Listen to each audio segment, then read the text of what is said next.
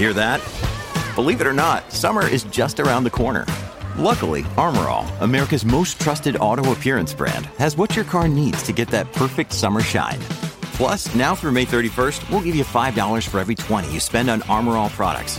That means car wash pods, protectant, tire shine, you name it. Find out how to get your $5 rebate at armorall.com. Armor All, less work, more clean. Terms apply.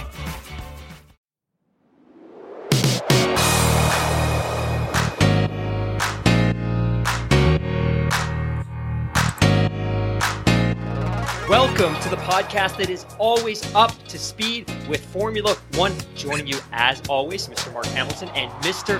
Mark Daly. My goodness, what a day, what a weekend. This was an extraordinary Grand Prix. It was surreal, chaotic, absurd, exciting, thrilling. I don't know that I've ever seen an event quite like this. And you can reflect back on Canada in 2011. Obviously, Germany in 2019 is still fairly fresh in our memory. But I don't think I've ever seen anything that was quite as unpredictable as this. And last week, you and I hinted that there could be a little bit of moisture, and we talked about the fact that we haven't seen any wet races this year. And I think for a lot of the folks that are new to Formula One, what we've seen this year, while not necessarily predictable, because we've had some unpredictable outcomes, a lot of that, what we've seen has been pretty standard, routine fare. This weekend was completely different. So to recap quickly, Hamilton storms through qualifying, puts in an absolutely stellar performance. Coming out of qualifying, the Red Bull team determined that the power unit that was in Max Verstappen's car, the power unit that was carried over from that crash in Silverstone, probably wasn't adequate. It looked like it was developing a problem. They swap out the power unit. We go to the race today, Sunday, Hungary, just outside of Budapest, 20 kilometers to the northeast of the city. We have a rain shower within an hour of the start of the Grand Prix. All the cars previously had been fitted with their slicks. They then get put on the intermediates. We go out to start the race. Bottas has a ton of wheel spin off the line. He's quickly passed on the sides by Lando Norris, Max Verstappen. They go into the front corner. Hamilton had a fantastic start. He's away. Unfortunately, Bottas locks up behind Lando, rear ends Lando, destroys his race. They end up collecting Max Verstappen. They end up collecting Sergio Perez. In the meantime, on the inside of the corner, Lance Stroll, the Canadian driver for Aston Martin, does the exact same thing, carries too much speed, tries to correct, locks up his wheels, goes into the side of Charles Leclerc, ends his race. So within seconds of the start of this race, Bottas is out, Stroll is out. We quickly lose Bottas, Lando, Perez. It was a disaster. It was chaos, but it set up an absolutely exciting Grand Prix with an outcome that I don't think any of us could ever have expected. I was thrilled. I was excited. I was jolted out of bed because, blurry-eyed, 6 a.m, I'm watching on my phone, quickly make my way downstairs, booted up on the 65-inch Sony, start the race over just because I had to revisit the entire thing because I wasn't sure if it was real or if I was dreaming it. But the best part was, even after the restart, which we'll talk about, the race was a thriller right until the end. And rarely can we say that about modern Grand Prix. And if this is a taste, if this is a preview of what we can start to expect in 2022 and beyond, which is close, tight racing and passing, then I'm all for it. I'm all in. My friend, you're on vacation. Thank you so much for making the effort to join. I know it was a challenge to get you on the line tonight, but thank you for joining. Your thoughts, your impressions after the Hungarian Grand Prix? Well, I mean, it was so unpredictable, right? And just right from the beginning, because there was something that was unexpected. I was watching on the F1 TV app, which has been my preferred go-to this season, away from the usual TSN feed that we get here in Canada, which is Sky Sports anyways, but I've just become like a real fan of the F1 TV app and the ability to toggle through different cameras and all those different things, which is really, really cool. Anyways, we didn't have Crofty. We didn't have Nico Rosberg doing the commentary. It was the local English feed. And I swore they were commentating, maybe just going over, making their shopping list. There was no emotion, no excitement in their voices whatsoever. when we saw this, what Charles Leclerc so rightly called bowling in that first couple of corners. But it was something else. Now, I just have a quick question. Is anybody keeping a running tab now of how much money Mercedes has destroyed in opponents' cars over the past 2 races? We know it was $1.8 million for Max. Now we have to take into account the damage done to Lando's car, the damage done to Valtteri's car, the damage done to Perez's car, and also to Max's car, who was a victim of all that. I mean, obviously, it would be a little bit too far to say, stretch into the realms or dip our toes into the realms of the more conspiratorial theories out there, but intentional or unintentional, whatever it is, they have really, through their, what do you want to call it, bumper car racing the past 2 races in Hungary and Great Britain, taken out a lot of people. And you can understand why Red Bull will be just throwing their arms up in the air in exasperation. But it was really it was unreal, just the way that race started. And I couldn't help but think in retrospect, considering how quickly the track dried out, and I'm by no means an expert or have a real depth of knowledge when it comes to any of the procedural parts of Formula One rules and regulations, and I know that the track will dry out, obviously, once the cars get on it, but it was also like 26 degrees Celsius at the start of the race. And even though that was a rain shower, it's a pretty warm time of year for that part of the world. I couldn't help but think that if they maybe had delayed that race start by 20 or even 30 minutes, that track naturally would have dried up. So I don't know what sort of considerations they have to keep there. But I mean, apart from Antonio Giovinazzi, who dived into the pits to go full wets at the end of that formation lap, everybody went on to inters. Everybody except Antonio made the wrong call. And it was just absolute chaos. And it didn't really take too long for them to call that, flag that session, bring out the reds, and rightly bring everybody back and clear up the debris from everywhere, and then just to give it a few minutes, well, more than a few minutes until they did the restart. And then that was incredible in and of itself. It reminded me very much of Indy in 2005. However, there were 6 cars starting that race, and that was for a completely different reason. But that was bizarre, watching Lewis race away by himself when the other remaining cars, which I guess would have been about 16 at the time when you subtract, 15, I guess, at the time, if you subtract guys like Perez and Stroll and Leclerc, Lando, etc.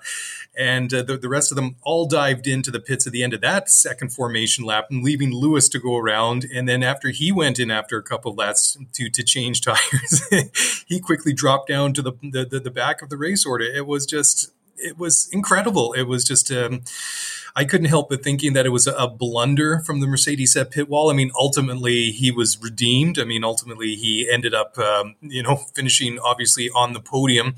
But again, what do we talk about on Thursday night, Mark? But just how crucial it is to qualify well here in Hungary.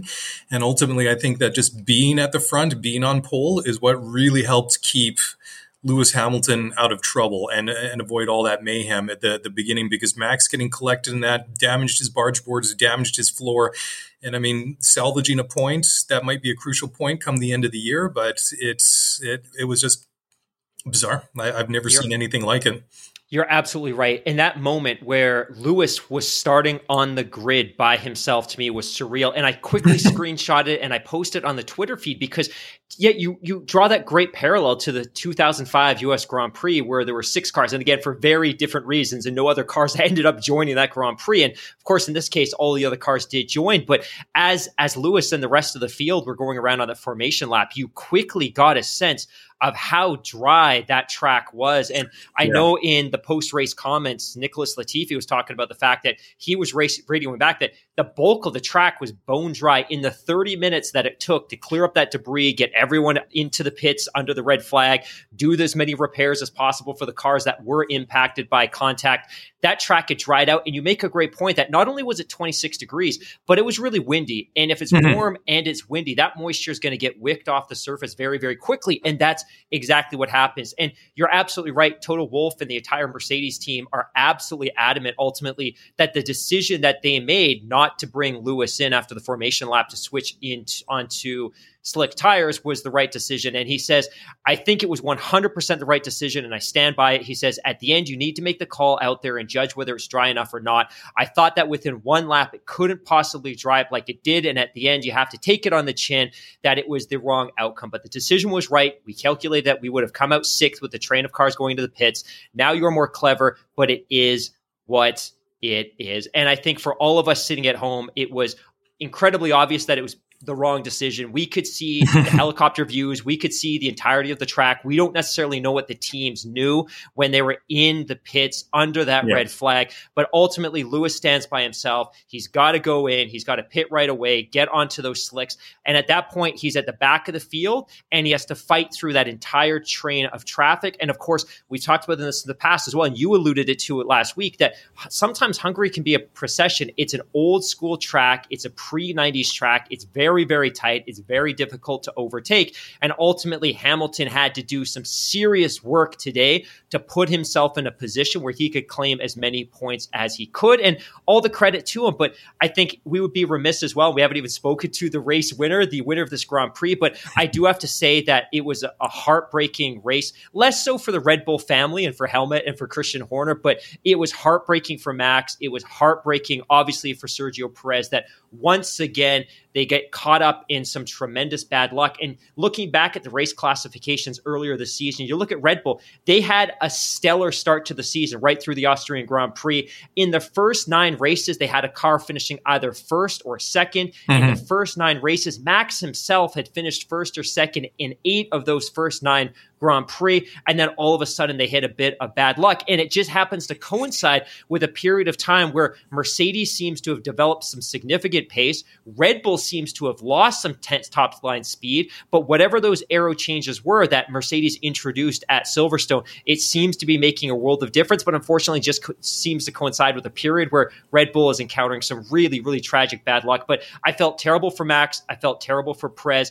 I think Max deserves all the credit in the world. He went into the pits, the team, whatever they could do did whatever they could do to repair that barge board, the floor. And of course, when your floor is damaged, you're not driving air to that rear wing. You don't have the downforce that you normally have. You can't carry speed into the corners. But ultimately, credit to Max for putting in a mega effort despite the damage. And I think he recognizes that every point matters. But ultimately, do you want to speak or allude to the Grand Prix winner, or should we tease that and come back after a break? Well, yeah, we'll do that in a second. But I was just going to say you made a good point just about the way that things have gone south for Red Bull in recent races, and they've turned around somewhat for Mercedes. But here we are now going into the summer break, and I think if you're Red Bull, you're happy now that you have 3 weeks now to reset, so that this break is coming at exactly the perfect moment. Whereas Mercedes, who are just resurgent in the past couple of weeks, might be thinking, okay, well, this is a bit of unfortunate timing considering now we've got a bit of momentum coming out of the last two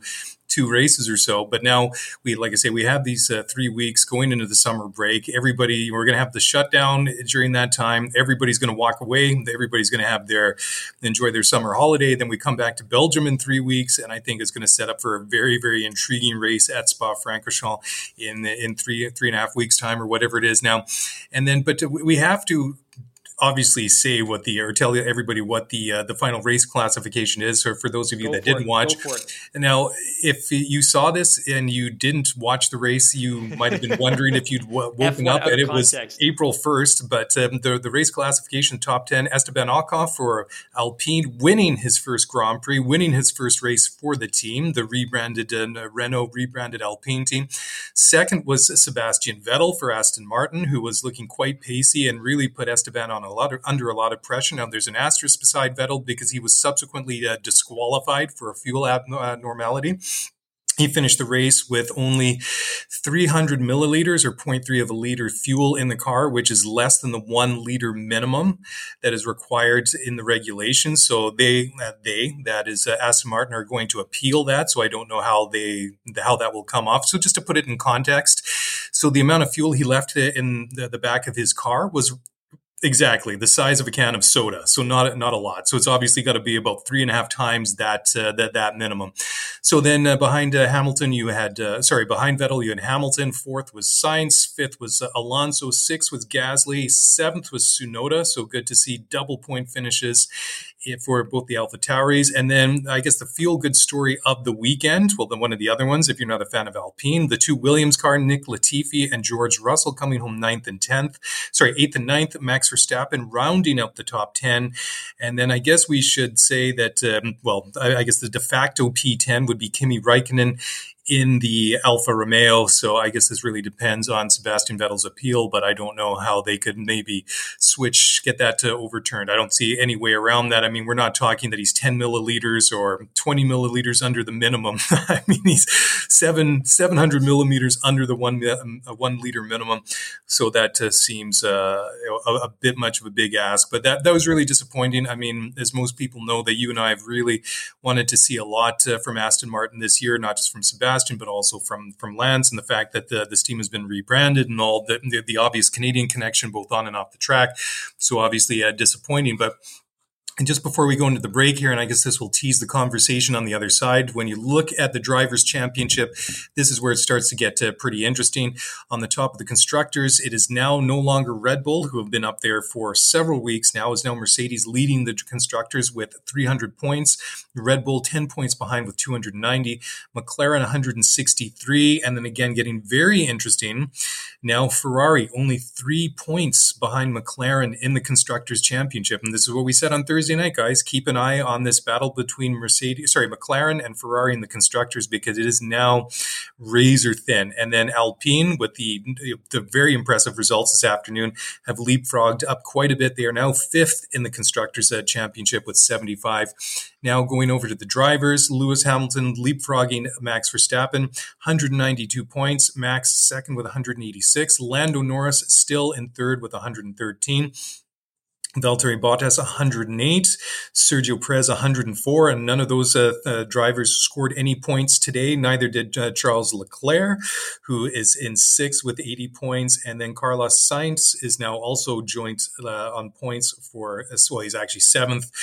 Charles leading, I guess, on the tiebreaker with the balance of results, but both the Ferrari drivers 80 points each. Anyways, let's take a quick break here. We'll come back on the other side, and there's still plenty of juicy things to talk about. We'll do that in just a moment. So guys, don't go away. We'll be right back.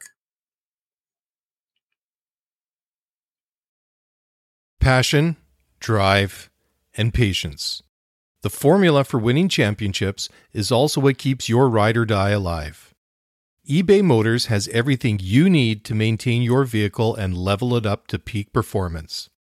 Superchargers, roof racks, exhaust kits, LED headlights, and more. Whether you're into speed, power, or style, eBay Motors has you covered. With over 122 million parts for your number one ride or die, you'll always find exactly what you're looking for. And with eBay Guaranteed Fit, your part is guaranteed to fit your ride every time or your money back. Because with eBay Motors, you're burning rubber, not cash. With all the parts you need at the prices you want, it's easy to make your car the MVP and bring home huge wins. Keep your ride or die alive at ebaymotors.com. Eligible items only. Exclusions apply. When you need mealtime inspiration, it's worth shopping Kroger, where you'll find over 30,000 mouth-watering choices that excite your inner foodie. And no matter what tasty choice you make, you'll enjoy our everyday low prices, plus extra ways to save, like digital coupons worth over $600 each week. You can also save up to $1 off per gallon at the pump with fuel points. More savings and more inspiring flavors make shopping Kroger worth it every time. Kroger, fresh for everyone. Fuel restrictions apply.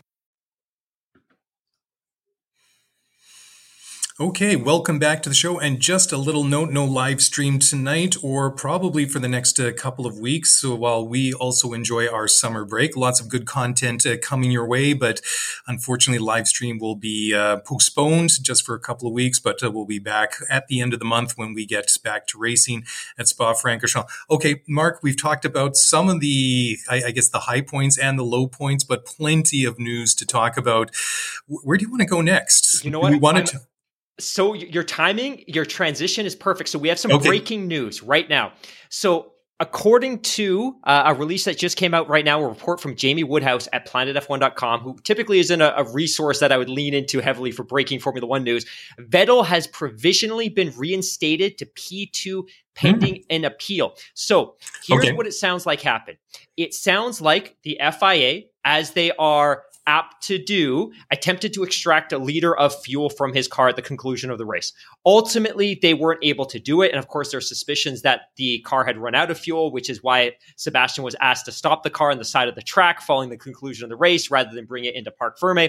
Ultimately, the Aston Martin team is arguing that he had been asked to pull the car over, possibly due to a fuel pump issue. So the Aston Martin team, Otmar Szafnauer, is arguing that their data indicates that there should be roughly 1.4 liters of fuel in that fuel tank. Now, the Aston Martin team were given the opportunity to help extract, to pump that fuel out. They weren't successfully able to do it. They did petition the result or the ruling of the stewards. And believe it or not, and this is something that I've also never heard of before, the entire car is being transported to the FIA complex in France immediately following the conclusion of the Grand Prix weekend. So the FIA is actually taking the entire car plus the power unit, and they're going to be recruiting a slew of the Aston Martin mechanics to help conclude this investigation in France over the summer break. So I don't think they would typically ever confiscate a car as part of an investigation. But again, given the fact that we're going into a 4-week break, they clearly have an opportunity to.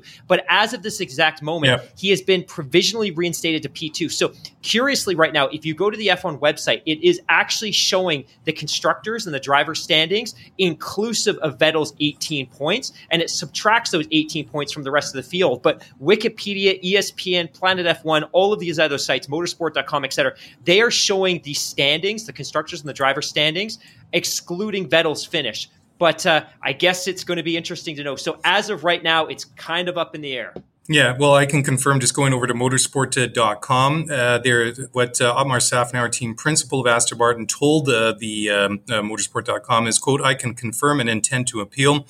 So once we learn more, if then we have grounds, we will appeal. And if not, we'll drop it. But we have 96 hours. By all of our calculations, there should be 1.44 liters of fuel left in the car after the 300 milliliter sample that was taken," end quote. So there you go. They actually believe that there was, 1.74 liters of fuel in the car. So that is very, very interesting. And sure, why not? I mean, that is a big result to let slip through your fingers if you're Aston Martin, and you have absolutely nothing to lose. I mean, you're going to be disqualified if the penalty and the DQ stands. And, you don't have to worry about getting this car transported to another track for, say, a race next weekend. Absolutely nothing to lose. So keep your eyes on the news over the next couple of days, because this should be an interesting one, and obviously has championship implications should Vettel be fully reinstated and everybody shift back down. So that is very, very interesting to see. So double confirmed from a couple of different websites. But the other thing, and I was being really sarcastic about this during the race, because I know I sent you a message while I was watching.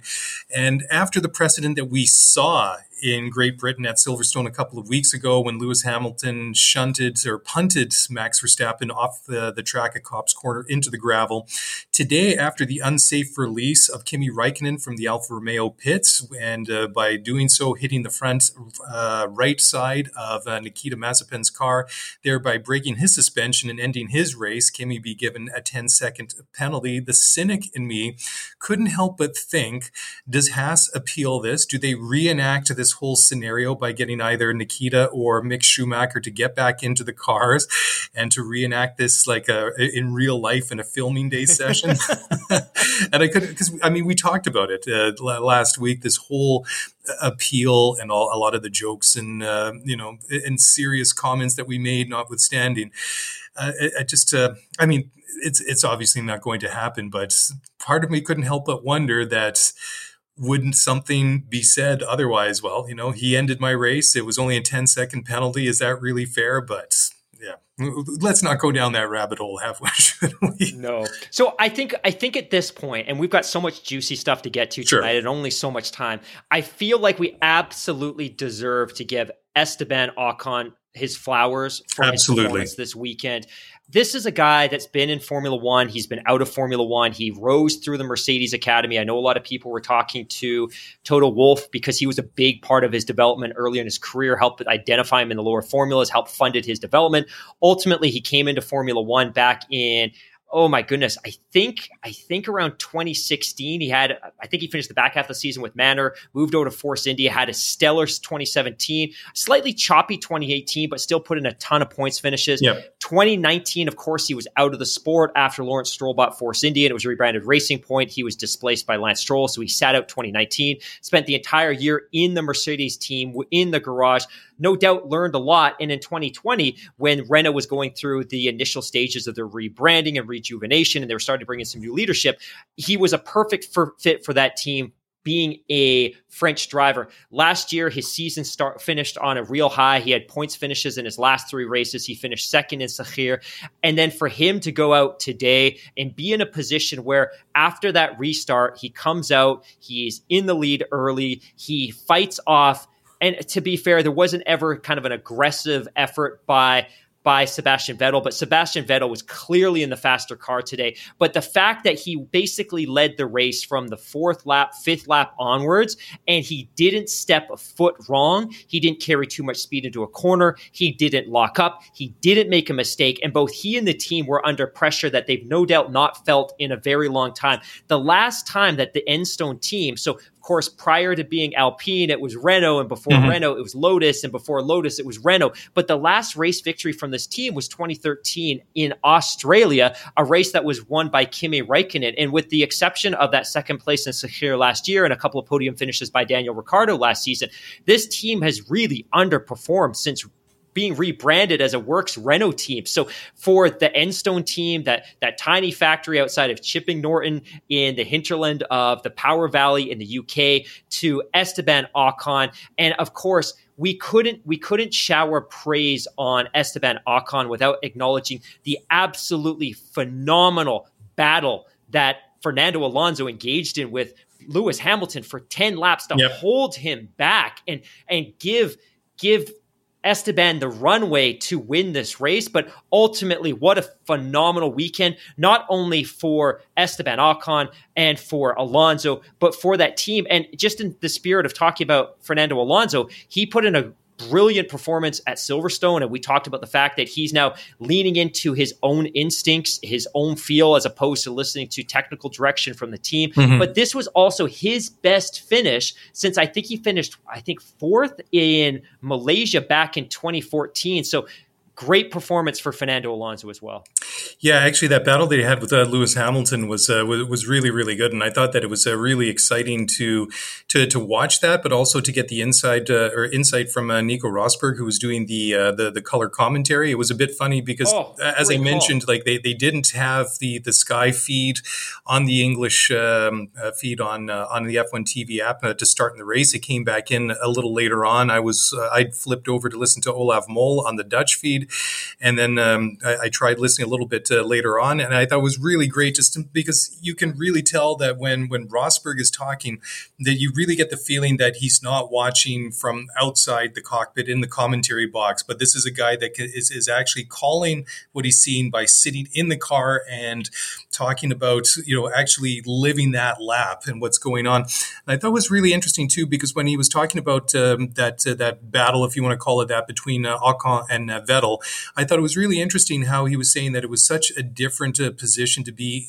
leading the race rather than being in second place, and how that all the pressure really was on Ocon, because just the way that you have to defend, how you have to think when you're out front, and how it's a little bit easier to be the following car and kind of really get into your opponent's head and really learn how they're driving and how they're going around the track, and how you're able to take more risks, because if you try to make a move and it doesn't stick, then so what? You drop back, maybe you lose a couple of seconds or something like that. But if you're actually one of the cars that is your faster car, as it really appeared that Vettel was today, that, you'll be back on him in, say, a couple of corners or a couple of laps. So Right. it's not really a big loss, say, on a track like Hungary. But I mean, I thought that Esteban Ocon did a great job out front there. But I mean, like you so rightly suggested or mentioned, that you really have to give a huge assist to Fernando Alonso.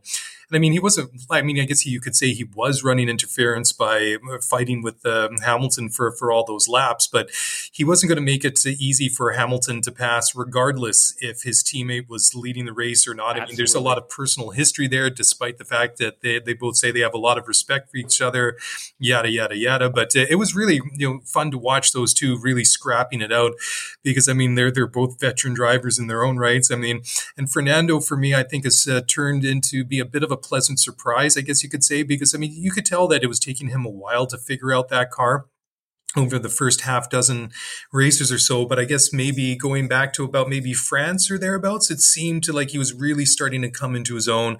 And I think he'd even said at the time that he was needing less direction from the engineers and from the pit wall and stuff like that, and was just feeling a lot more intuitive in the cockpit. And I think it's really showed over the past several Grand Prix now. And I mean, I think you got to be really excited now if you're within that team. And I guess today is a little bit kind of similar to Italy last year, what with all the stoppages we had in that race. And then at the end, you had Sainz and Gasly scrapping it out for the race win. And ultimately, Gasly ended up winning that one, which is a feel-good moment of 2020. But certainly, this is one of those races that we'll remember from 2021. Absolutely.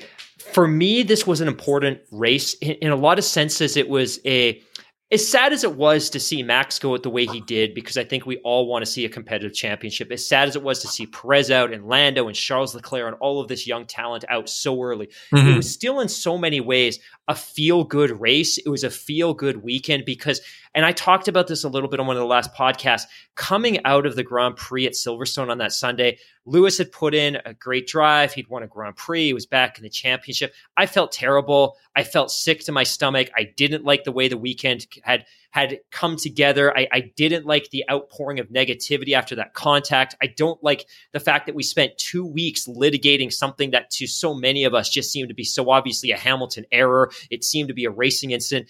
This weekend was something of a fresh start. And as terrible as it was for those drivers that I mentioned, and I feel terrible for them, I feel terrible for their teams, ultimately to see Esteban Ocon win a Grand Prix when I don't think any of us had that on our radar, to see Fernando Alonso put in a great performance. And just on the Fernando piece as well, when he left Formula One at the end of 2018, I reflected back on his title in 05 and 06 and the great things he did with the Ferrari team. But between the toxicity of that 07 season and the negativity that surrounded the entire experiment with McLaren and Honda, I felt like maybe it was the right time for him to leave Formula One.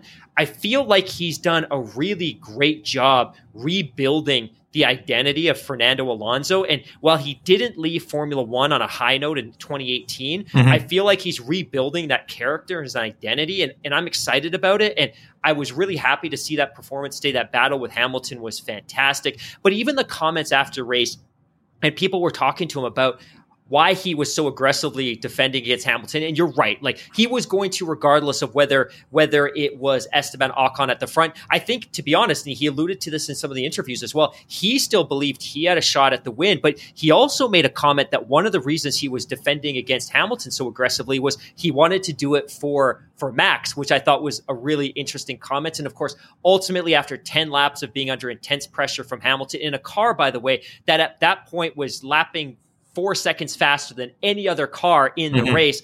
Ultimately, after 10 laps, you're going to make a mistake, and Hamilton got through. But I thought that was a phenomenal performance. And I know we jump around a bit, but I have to go back to Nico. I was very, very skeptical of having Nico Rosberg in the booth. You're not a fan, I know that. Qualifying. No, I'm not at all. And, one of my good friends and I were messaging back and forth on WhatsApp all week, and we were so apprehensive about this. And I was looking for reasons to criticize him during practice and qualifying, but I like some of his insights. And then by the time we got to the race weekend, my buddy messaged me and he said, Rosberg hasn't been horrible. And that is like the highest possible praise from my buddy regarding Nico's performance. But I loved it. And I think the best way to kind of put this in a context for American viewers is having Nico in the booth is very much like when Tony Romo moved off of the grid and went into the booth. Just he delivered the chemistry obviously with Crofty, it's not something that's going to develop overnight, and it's going to have to build if this is something that Nico wants to do, because I think calling races full-time is a big commitment. I don't think there's any significant money in it for Nico, but I liked obviously his insights. I love the fact that he was able to criticize the drivers in a way that I think some of these other folks can't, because they don't have the experience of competing in a Grand Prix or driving a Formula One car like Crofty and some of these other folks. But I loved his insights, and some of them as well. Like, I'm just making a note here, very candid, picked lots of small things. He made a really great observation about Hamilton when Hamilton switched tires, and he spoke to the fact that, look, Hamilton can't go all out on these tires for the first 2 laps, because if he does, he's going to activate the compound too early, and they're going to wear down much quicker than they would. He's going to go and he's going to run them fairly slow for the first 2 laps, keep them within 5 to 10% of the peak operating temperature, because then he's going to get 20 ultra aggressive laps out of them. And like, that's an unbelievable insight that we would never get from somebody who hasn't competed in a Formula One car. And even some of the analysts that we hear from, they may have competed at Formula One. They've never raced a V6 turbo hybrid. They've never raced on Pirelli tires. They've never raced on anything that is relatively close to these compounds. So, you know what, by the end of the weekend, I'm a bit of a Nico convert, to be totally honest. I thought he did a stellar job, and I look forward to him being in the booth more, just because the insights that he was able to deliver are unlike those that we typically get out of that crew. You know, I must admit, I do enjoy Martin Brundle doing the commentary on the Sky Sports feed, but I've found that over the past year and a half or so, what with things being changed up because of the travel and all those related things because of the pandemic, and sometimes that is affected who could be in the booth for different races alongside Crofty. I think that it's worked well, and I thought that Nico did a great job. Anyways, let's take another quick break. Then I know we both have to get going, so we'll wrap it up quickly, but there's still a couple really good things we need to talk about, and we need to talk about Williams, because this was the breakthrough that I think that they really have been craving, desiring, desperate for all these number of years. And we'll talk about that in just a moment, so don't go away. We'll be right back.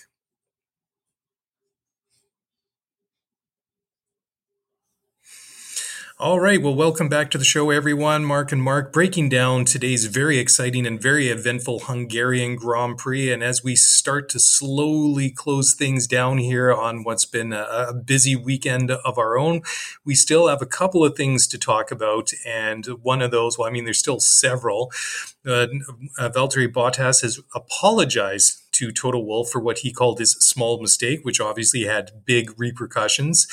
Red Bull is afraid that they might lose yet another Honda power unit as a result of that crash.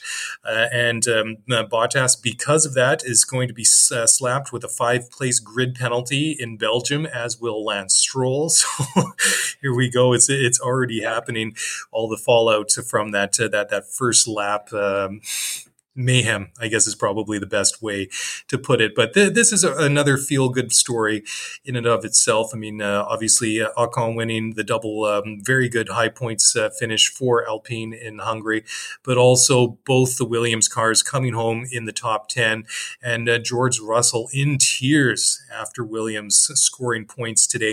And I thought it was great, too, because Nick was right up there running a P3 after the restart, and I thought that it just really showed what a great teammate George Russell is. He was on team radio saying, you know, pit me first, do whatever you need to do. If you have to compromise my race, go for it, as long as it helps Nicholas and it gets him a good finish, and it helps the team do what you need to do to keep him running as high as you can, is basically what he was saying. I thought it was a great story. I think it was great to see.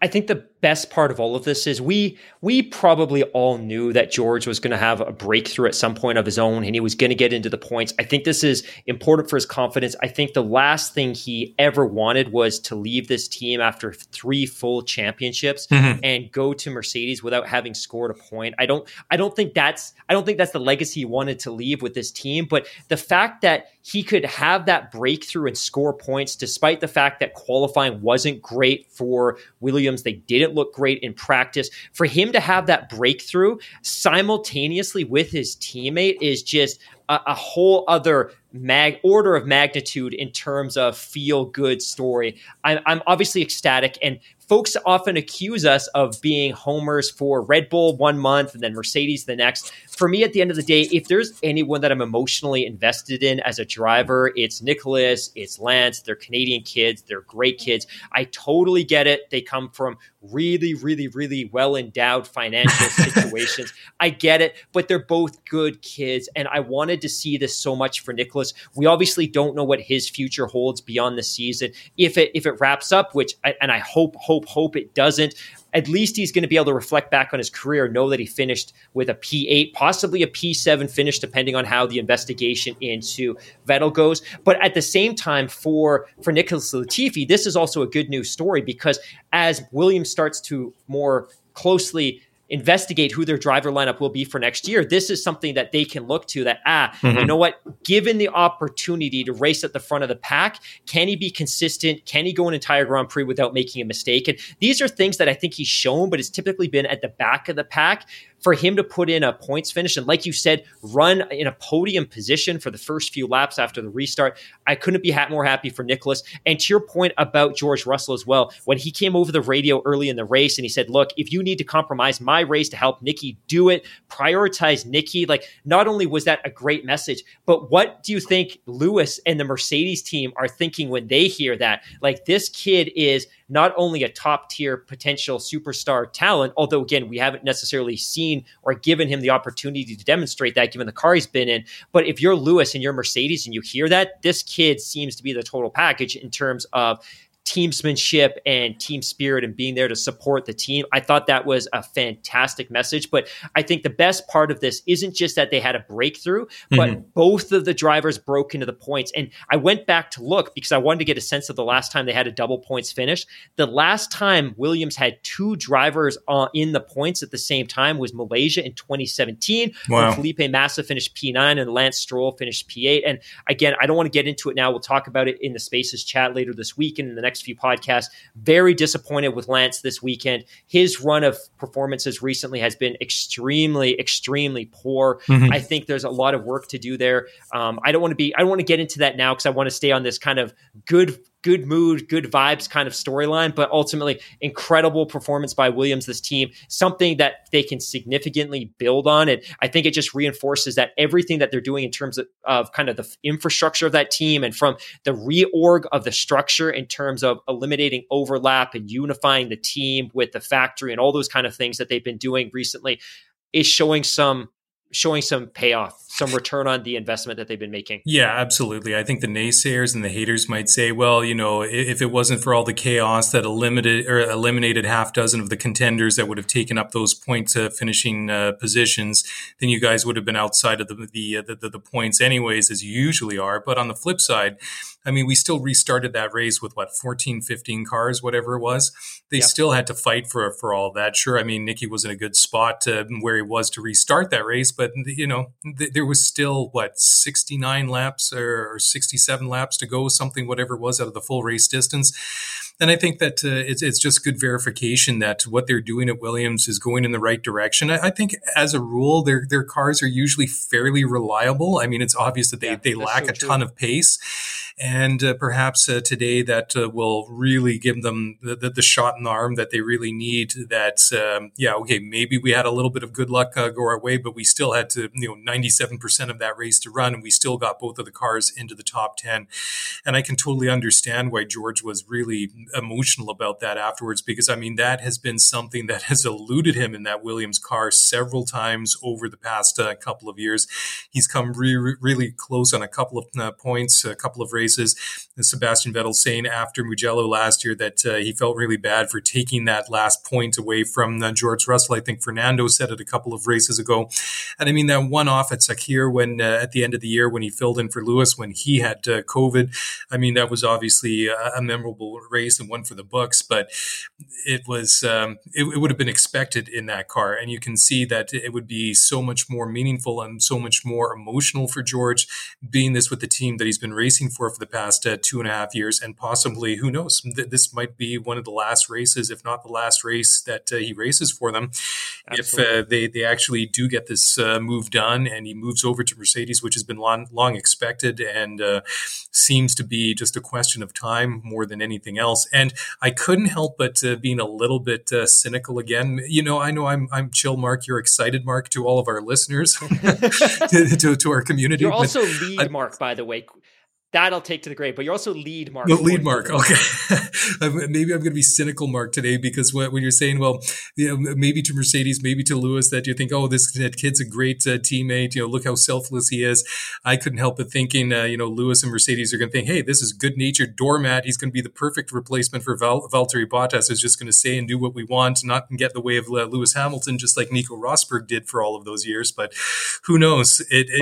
That's a great point. Yep. And I don't want to be super speculative, although that's kind of my specialty on the show. But if Mercedes had any plans to make that announcement during the summer break, or goodness forbid, do the actual or execute the actual move itself, this Grand Prix teed it up perfectly, which was a brutal Bottas mistake at the beginning of the Grand Prix, which knocks him out, compromises all the points they would have taken there, plus the cost, plus the PR disaster that this is following Silverstone. But also the fact that George Russell puts in this stellar performance, it tees up, it segues into that announcement perfectly. And again, I'm super confident it's going to happen. I still don't believe they'd make the switch, but if anything could have predicated or triggered that or helped drive them towards that decision, that maybe this would be it. But ultimately, it just makes the announcement for Mercedes that much easier, ultimately. Yeah, I couldn't help but thinking the same thing as you were talking there. You planted that seed in my mind that maybe that was that incident that if Toto still was maybe sitting on the fence as to what to do, with George and Valtteri, maybe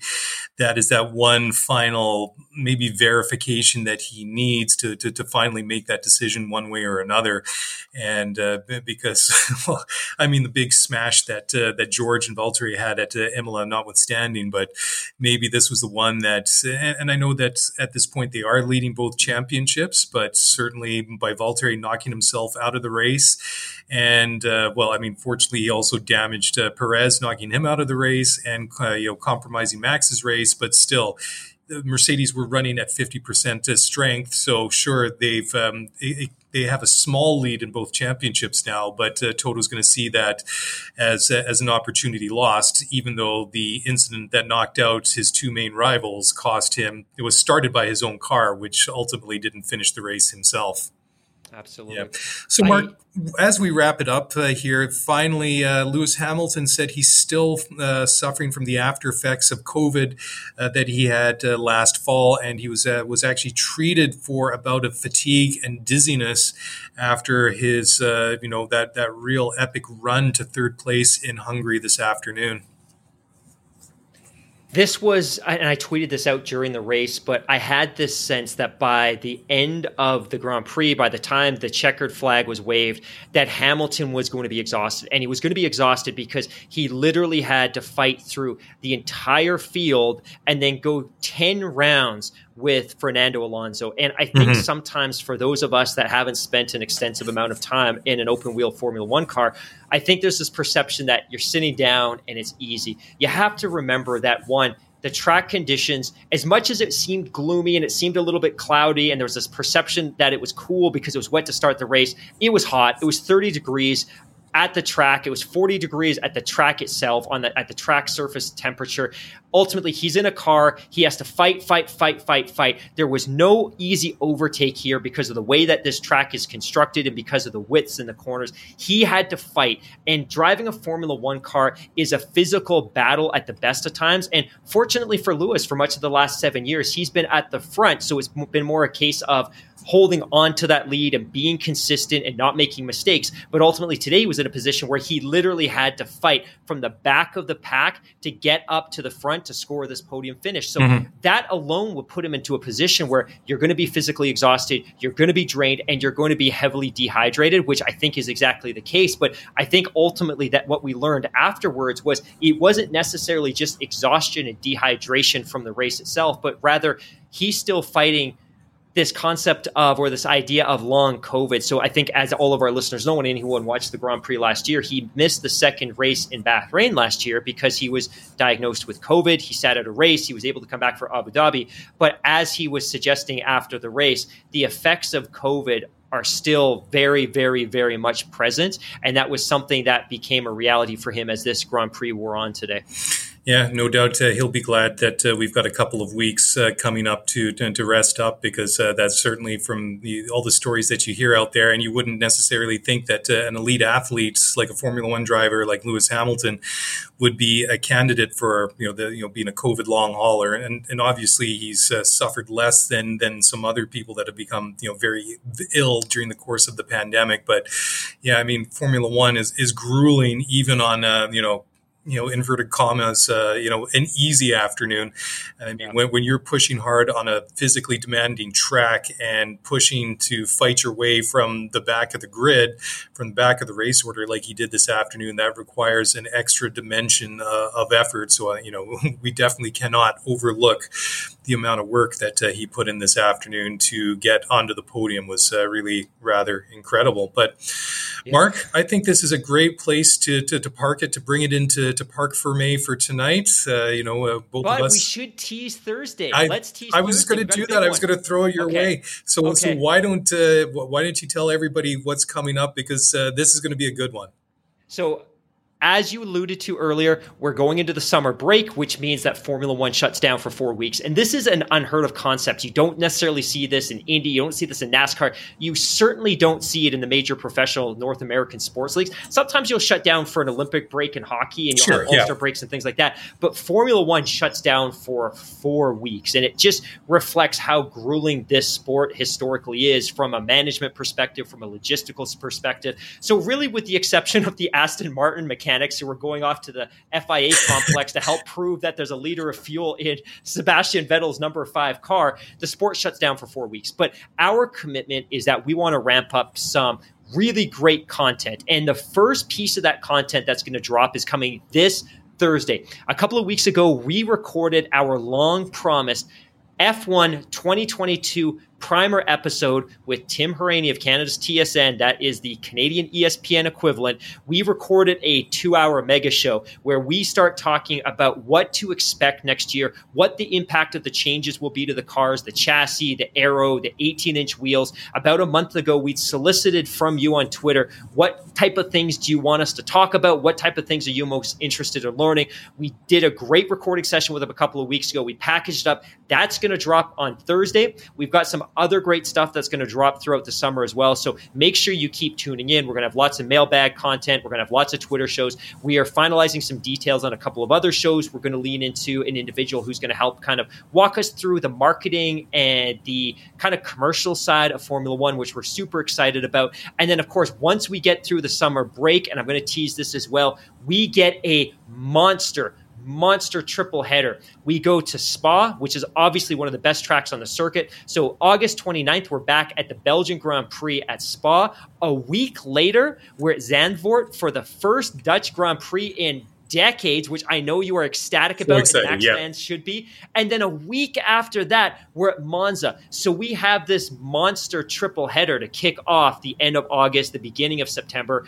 It's going to be awesome. And the summer break's going to go by like crazy. But one thing I would tease, and this is something we've seen over the past few years, is a lot of more instrumental logistical decision making happens during the summer break. So we've alluded to this over the last couple of weeks. Don't be surprised if we hear some announcements regarding driver changes for next year. I think we would know what those probably would be. But ultimately, in the meantime, expect to see a really exciting podcast drop on Thursday. This one was a little bit choppy in terms of audio quality. We had some technical issues, which we tried desperately to overcome. So if this doesn't sound as polished as they normally do, and we take great pride in the production quality of our shows, apologies. Thursday we'll be back in force, great quality, and then we've got some exciting content coming over the next few weeks. And we know that we could have kept talking about this race, this Grand Prix this weekend. We didn't even get into qualifying, but we could have talked about this for hours. We are going to drop a Spaces chat this coming Thursday, which we've teased, 6:30 p.m. Pacific time.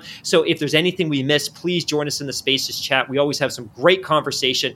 But Mr. Daly, that's all I got. Anything you want to close this bad boy with? No, I was just going to say I'm looking forward to the one with Tim because as a former race driver and an analyst, he really brings an added dimension of insight and knowledge, and I'm really looking forward to that. But that's all I've got. I know both you and I have got to move on and do some other things this evening. So thank you one and all for sticking with us over the first half of the season. Looking forward to these next couple of shows coming up, and then obviously looking forward to getting back to racing in a couple of weeks. That's it from us. Thank you very much for listening. Thank you very much for watching. If you want to get in touch, easiest way is on Twitter at ScooteryF1Pod and via email at ScooteryF1Pod@gmail.com. Had a great email from Yarmo, who is actually going off to Monza. We had a great email, which we definitely will address in an upcoming show because he had a lot of questions about going to a Grand Prix for the first time, which is great, which is a great one that is always good to talk about for anybody that's going to race, and we'll do that coming up soon. Anyways, that's a wrap. Have a great week, everyone. Hope you enjoyed the race, and we'll talk to you again soon. Bye for now.